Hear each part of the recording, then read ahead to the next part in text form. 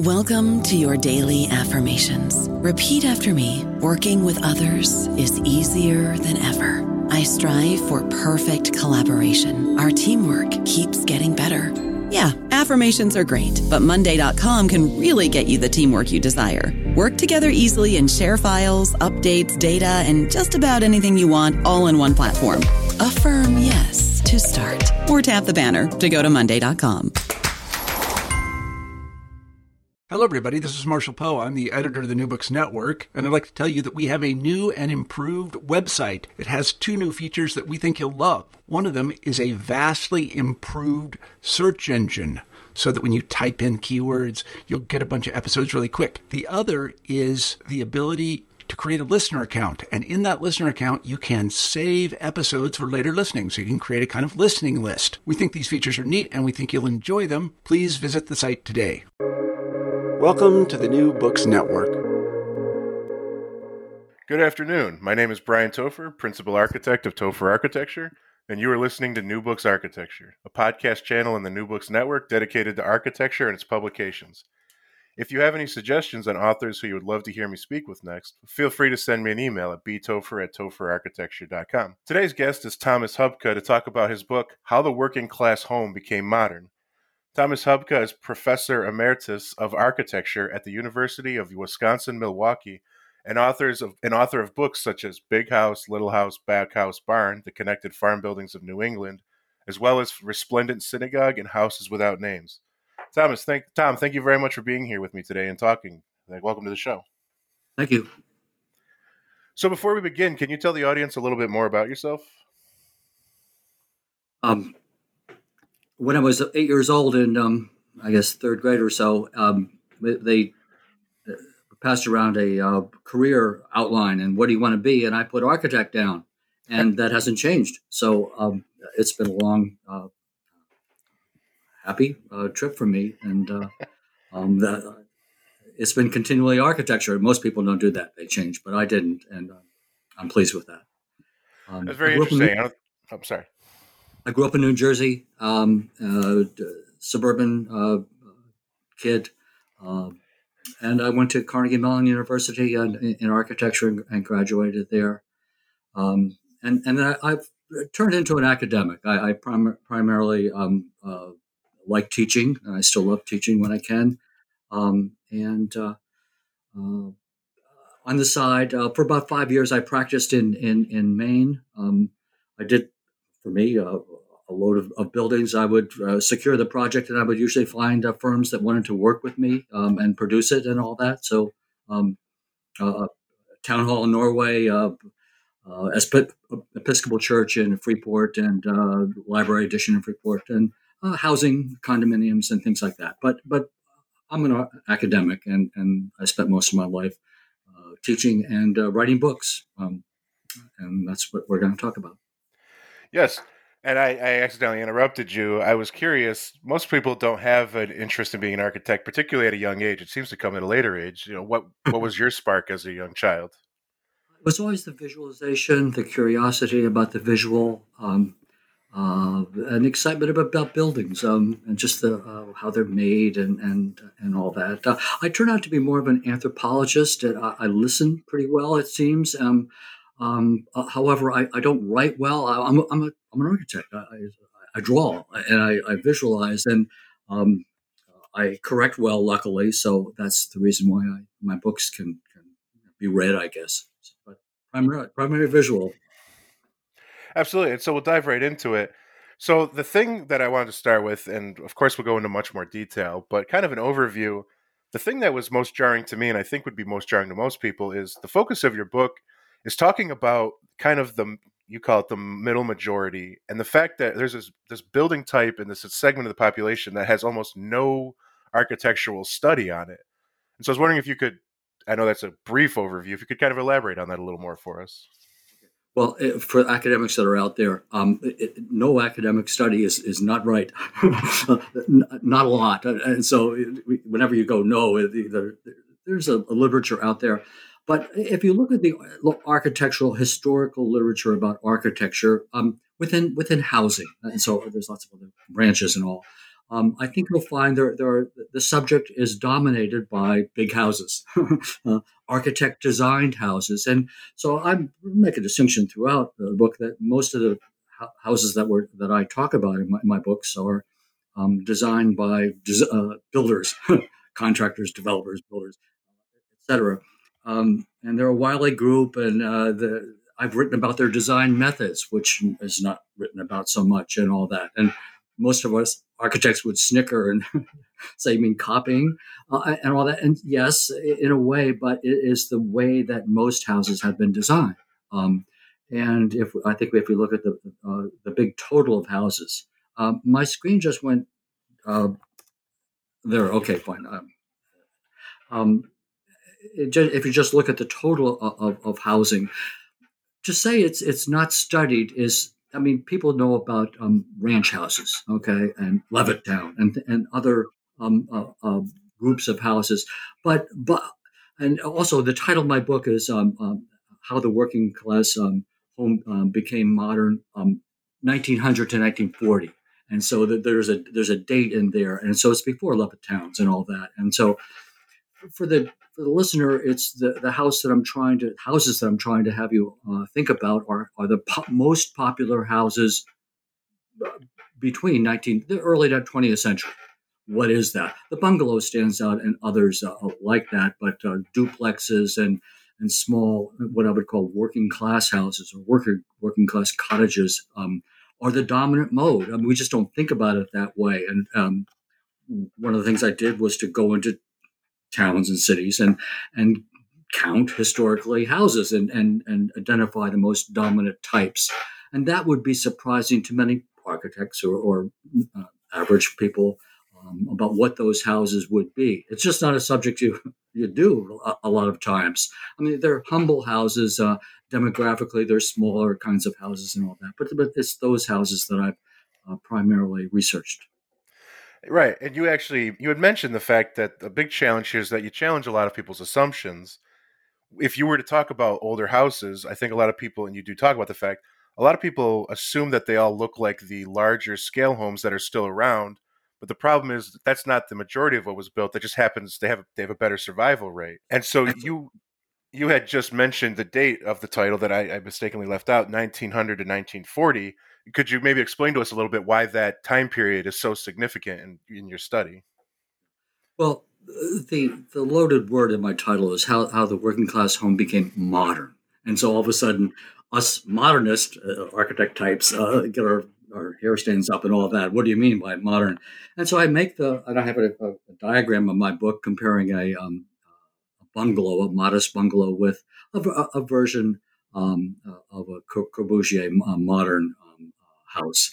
So, and I say both of these houses are modern because they have modern utilities in them, component parts, manufactured parts, and all that. Although they look differently, they act similarly, and both of them have been modernized in some ways. So that it's designed to shake you up a little bit if you've been trained a certain way. But I think I can sustain that argument about the modernization of domestic life. And that's so between 1900 to 1940, I say the dominant American middle class modernized their domestic environments. And I count what that would be. So they get a 3-fixture bath. And the thing that is the surprise is that, say, before they got the 3-fixture bath in the common bungalow about 1920s and all that, they had an outhouse. Now, the upper classes in the larger houses had either servants and night soil people to take things out and all that, or early bathroom facilities and all. But the working class or the dominant majority culture in America did not have bathrooms until 1900 to 1940. And so I say during this period, this middle majority of people, whatever you want to call them, middle class, I don't care, but the numerical number of these people, they modernized in their domestic traditions. And that needs to be emphasized. And it isn't so much at all emphasized, I think, in the dominant literature of what I call American housing reform. If you look at the books, it isn't that it's a sinister clique that eliminates working class houses. It's just that you concentrate on larger houses. Also, you concentrate on first application. And if you look at the literature of the technology, housing technology, you concentrate on Thomas Bell, the electric light, bingo, 1880s. Well, when did the electric light get into common houses? It's one of the first utilities to come in, but generally after about 1900, the working class achieves electricity and all that. And interesting with technology, one if you many of the listeners might know the image of a Victorian a dining room or hall or whatever with gas lighting, the great fixtures of gas lighting. The working class never got gas lighting because they just simply their houses weren't equipped for gas, and when they were about to do that, they got electricity. So they went from candles and kerosene lamps and things like that to electric lights without going through a gas lighting stage. So here's a way that the working class achieved their own development technologically that is not the same. So you don't want to read just about upper class development of gas lighting fixtures and things like that, because there's another story of majority culture. Absolutely. And I'm jumping around a little bit. Later on in the book, you do kind of mention the fact that it's overlooked a lot that there is this is not a gradual evolution. There was a very significant change from almost a primitive living situation to a modern, as you just said. And again, I jumped ahead a little bit, but I think that was something that stuck out to me, the fact that it's not very gradual. Like you said, they went from candle right to electricity. Yes, yeah, and of course the upper classes had a much more gradual because their gas lighting goes back to the 1880s or 70s in some cases or whatever. Anyway, it means that there's a more condensed period. The development of the porcelain sinks and toilets. I emphasize the 3-fixture bathroom. This is the trinity of housing improvement. I mean, it came in a rush in the bungalow type house and replaced the outdoor outhouse. And it brought an immense change of lifestyle in terms of hygiene, privacy, childcare, all the way down the list. It's big time social change. And it happened for a majority of the population below the upper, what I'd say upper classes. I make a distinction between upper class 20 to 30%, the middle majority 60%, and the lower working class 20 to 30%. That changes in time and during Depression and all that, but as a general working figure, it's acceptable, I think, with most sociologists who look at things like that, economists. Absolutely. And so you had kind of already hinted a little bit, so maybe we can go into it a little more. You had mentioned there later on that, there's a lot to talk about, but there is kind of 9 great improvements to the housing standard. And again, I won't ask you to list all 9 of them, but you already talked about the idea that, the 3-fixture bathroom was a big deal. But I guess I'd be curious to hear a little bit more. Some of them, for example, are not something, it does sound like we talk a lot about kind of the utilities and technological, right, but there were other more design ideas such as, dining, private bedrooms, and specialized rooms instead of the general room. Yes. I have a list of them. I say 9. I mean, it could be 12 or 10 or 7, but the first 3, the most important, are the 3-fixture bathroom, and I would then say modern utilities. That's a quantum leap. And anybody who looks at this will say that the modern utilities are major. And then I have a big category to say kitchen appliances. But the big 3 I would say is washing machine, refrigerator, and vacuum cleaner in some ways, because it's women's work is what it turns out to be. And that was improved dramatically during this period. But then I go down and say there are other improvements that are not so important, but they characterized how the working class became middle class. And I think the dining room is one of the keys there. In very humble homes, this new room appeared. There was never a dining room out before in the working class before 1900, basically, and all that. People ate in the kitchen ever since Adam and Eve, so it's continuous. And then this room, and it's used for homework. It isn't always used for dining at all because it's this place that is enshrined, and it becomes a working class standard even in modest homes. I didn't say privacy of bedrooms. Bedrooms are always there a little bit, but what happens in working class homes around 1900, before 1900, is that in houses of 3 or 4 rooms are multi-used and they're not single purpose. So you don't have a single purpose living room, dining room, kitchen, bed. It all happens in lots of rooms, and particularly like the kitchen. You always see in working class photos the rare beds within the kitchen. Sometimes the kitchen has the only heat source, so that is a way to. I lost the screen. We still okay? We're still there. Okay. So private bedrooms. Another category is houses get bigger. The technology of wood technology in America, it just explodes between the Civil War to 1900. And really, we got the shells of houses that are built that are of 21st century standards, actually, with the windows and doors of production independently and all that.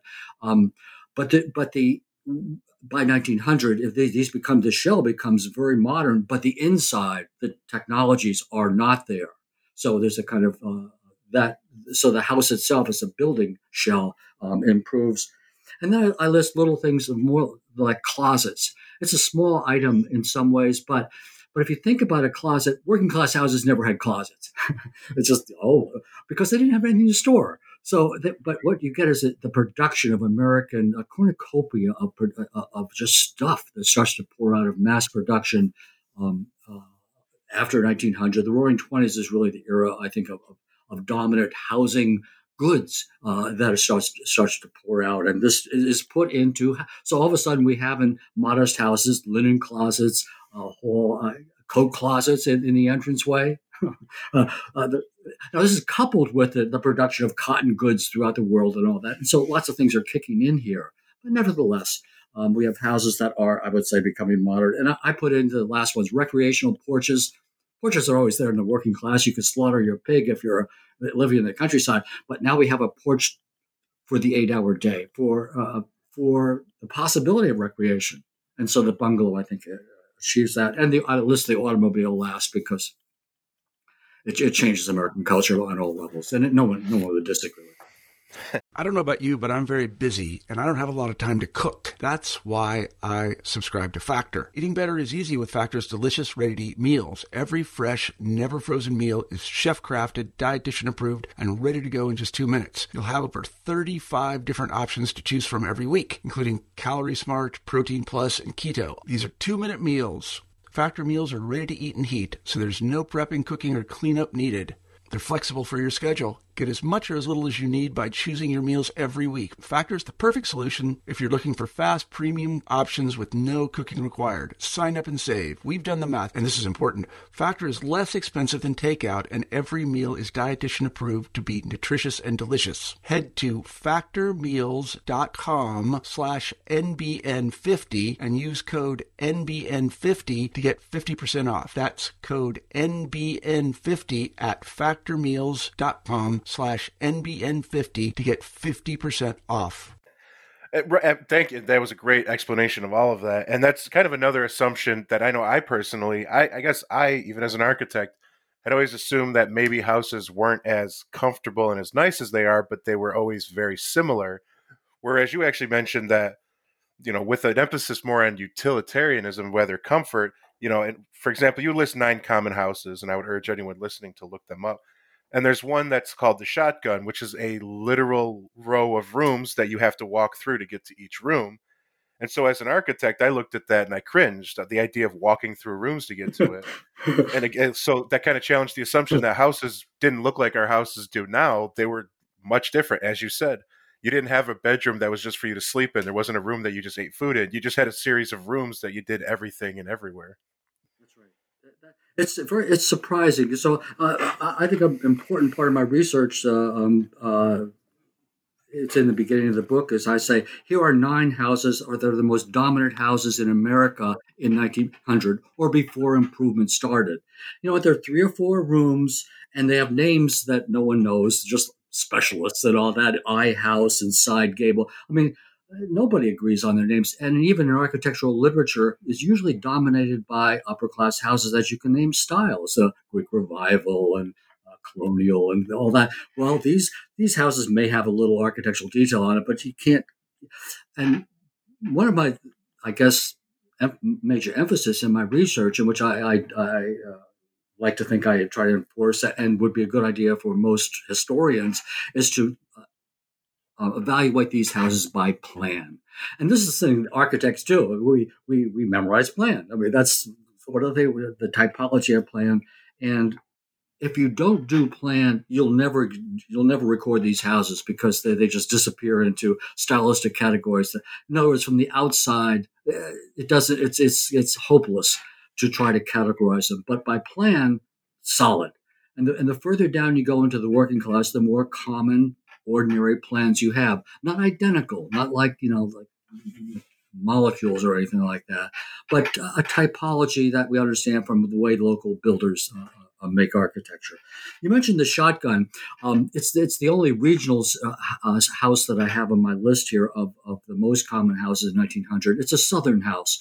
It's actually the only house with African origins, or Creole African. There's different ways of looking at that. And I smile because it's the most commonly known house name there, but most Northerners or Westerners have never been in a shotgun. I have not. So, I have so never all of a been in sudden, one. here's a house that nobody knows, but it's very common in the South. And that's why I listed it as one of the dominant houses in 1900 for most people. Yeah, and you had mentioned, people's familiarity. I won't pretend to be all over, but I've done a lot of home inspections. I've worked on a lot of debilitated buildings. I have not actually encountered a lot of these building types. So I wonder if what's your area? I forget where you're from. I'm in Rochester, New York. Oh, right. Okay, well, we call it the side gable, and that's this farmhouse that's out there in vast numbers. It's temple and wing is the way you'd call it, and it has the classical gable in the front, and then a side gable to the side of the kitchen. You've probably seen that. Okay, in your area, that's a dominant working class kind of house. It's also a house that can get bigger and be a wealthy farmer can have the same kind of house too. So that can happen, because it's just simply the house. Absolutely. And so you had mentioned that you were very honest about some of the challenge you faced. You've even talked about it here. And one thing I'd love to hear more about is you have mentioned a big challenge is, poor documentation. So you have these old houses that weren't documented well, but then between residence impermanence and continuous renovations and rehabilitation, a lot of these have, I guess, for lack of a better term, started to fade away almost. Yes.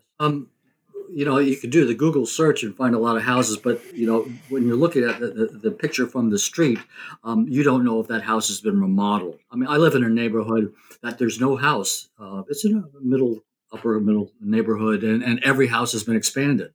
But you wouldn't know that. But if I get a builder in any town in America and go around, we can nail that with what are the additions from the outside. But what are the additions? And it's what I've done all my life. And so I can talk about the plan typology.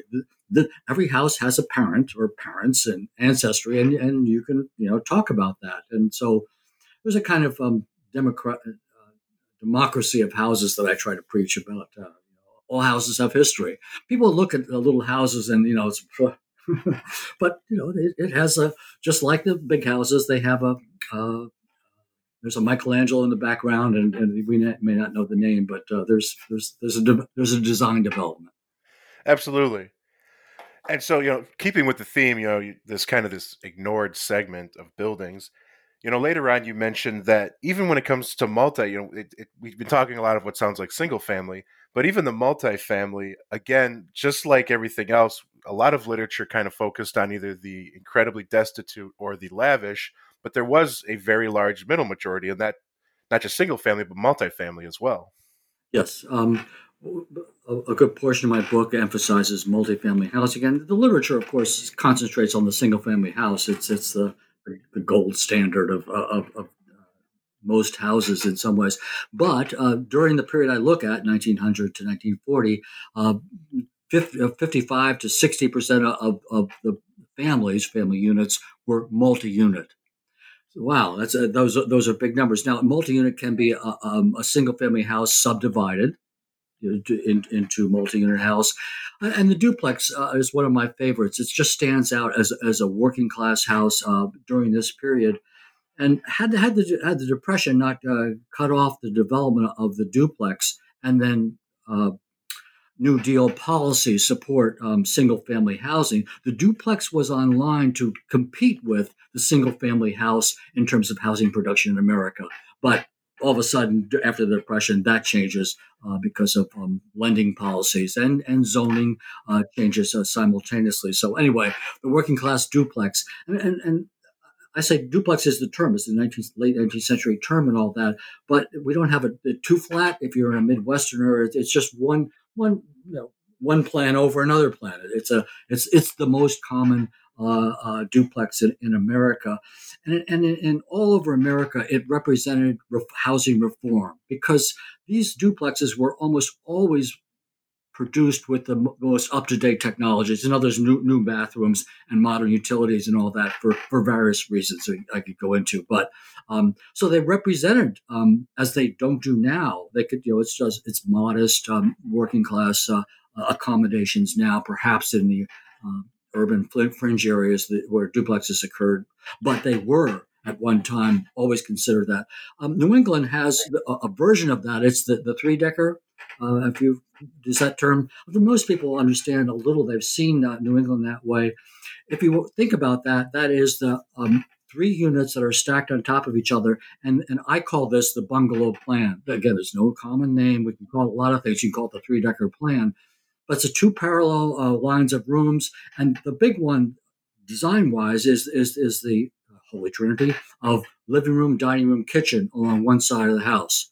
Almost, 80% of your listeners have been in a house like that. And along the other side of the house are the bedrooms, usually the double-loaded bath on the other side of the house. Anyway, the most popular floor plan, this bungalow plan in America before the ranch house era, before the World War II.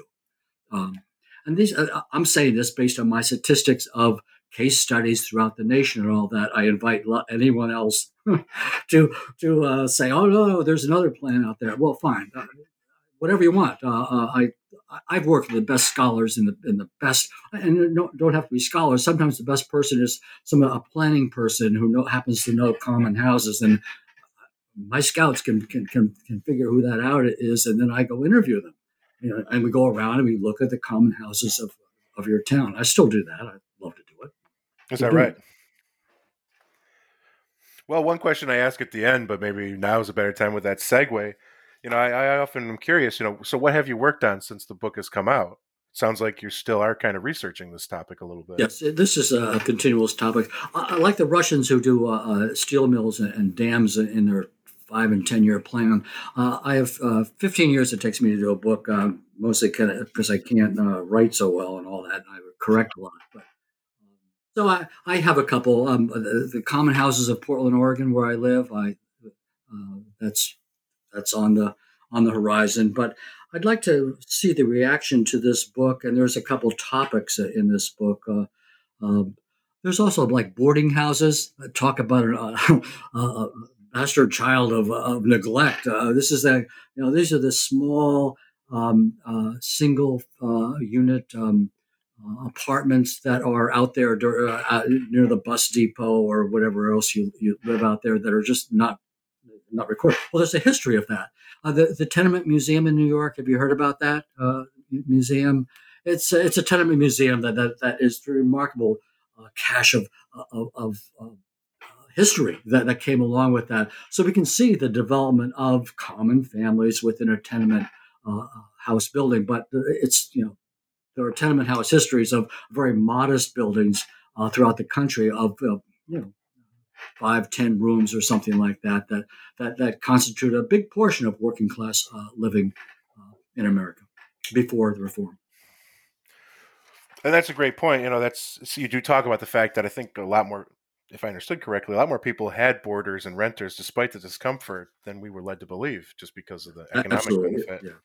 It's a tough reading because the family is usually torn between the discomfort of sharing Right. your 4 rooms with one other person, and that being one of the only extra sources of income that a working class Right. family could possibly.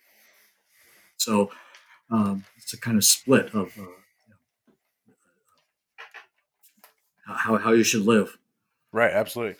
And so on that topic, as much as I didn't want this interview to be me kind of having all my assumptions challenged, there was one more that I would love to hear more about.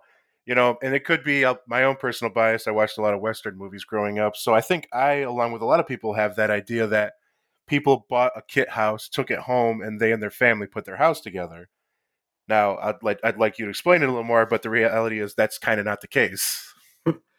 It's on my list too of talking about that. When I around the country I lecture in various places, I can't go into a lecture hall and not say, and what about the kit house? After I know what I'm talking about, common houses. Well, usually it's the male contingent here that said, well, let me tell you. And it's a cracking good story. I mean, here's the boxcar that pulls up and it's got every component in it, and the thrifty owner, along with the local builder, takes every and then puts the house together. Doesn't that feel good? Okay, I call this a creation story, and it's a good story, but it tells us a very small portion of the production of houses in America. By my figures, it's about 3%. That's 0.03%, or maybe 5%. But the problem is that you get a lot of semi-kit house. That they ship out the hardware, and the windows, but they don't do the lumber. You ain't shipping out lumber to Oregon, the capital of the Douglas fir industry, during this time from Chicago, and make that work. It's just, anyway, you see, I'm getting excited here about that. But the point is that the kit house, it tells only a very tiny fraction of the story of how houses are built. How houses get built during this period are by hundreds of thousands of small contractor builders who work with pattern books, and sometimes they have an architect design, and sometimes, but their own traditions of vernacular traditions that construct these houses. It's a very difficult topic to research, and gee, if I was a researcher, I'd go to a kid house. It's a cool story, and it's quick and easy, but it's so minor. Now, a lot of people are turned off, so please don't turn off. Just recognize that your story is about a very small proportion of the housing industry. The production of houses and kit houses are, they're legitimate. They occur, but in very small proportions. Do you feel bad? Do you feel?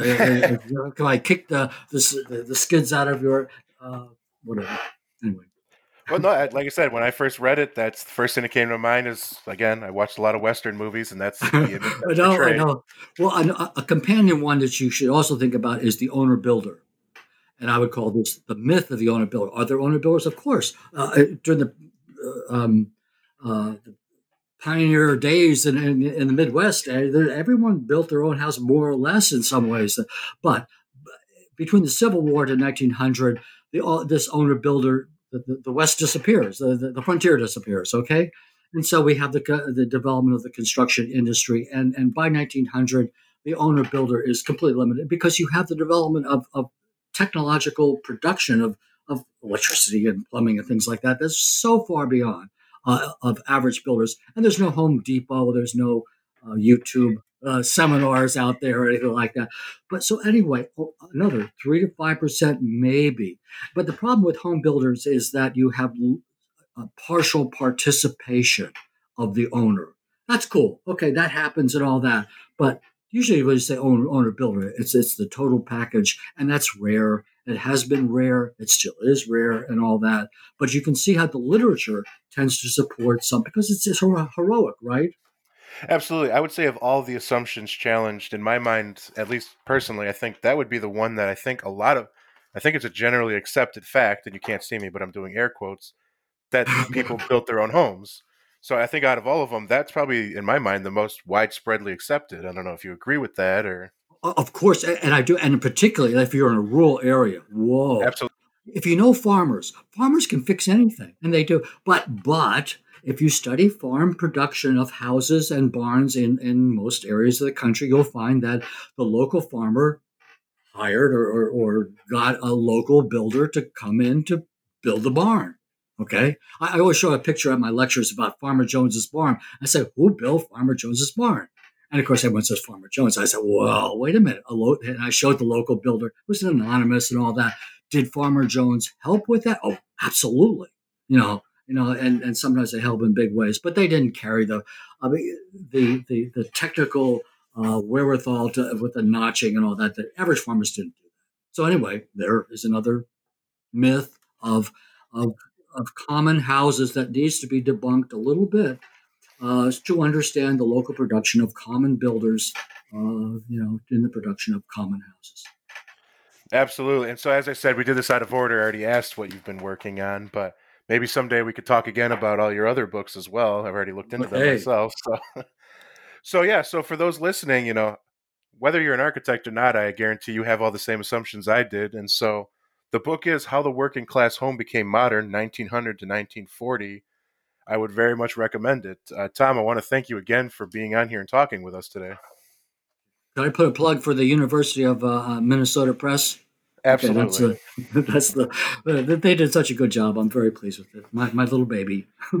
Absolutely. And we'll be hearing about some of these other books from them as well in future episodes. So, and to everyone listening, thank you and have a great day.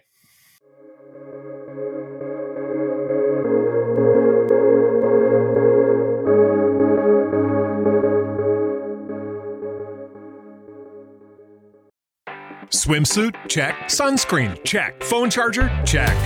Don't forget to pack the 5-Hour Energy. It fits great in a pocket or carry-on, and the alert feeling will help you arrive ready for anything. Now get 20% off when you use code 5HETRAVEL at 5hourenergy.com. Expires April 30th. One-time use only. Not valid with other discounts. Remember, visit 5hourenergy.com and use code 5HETRAVEL to save 20%.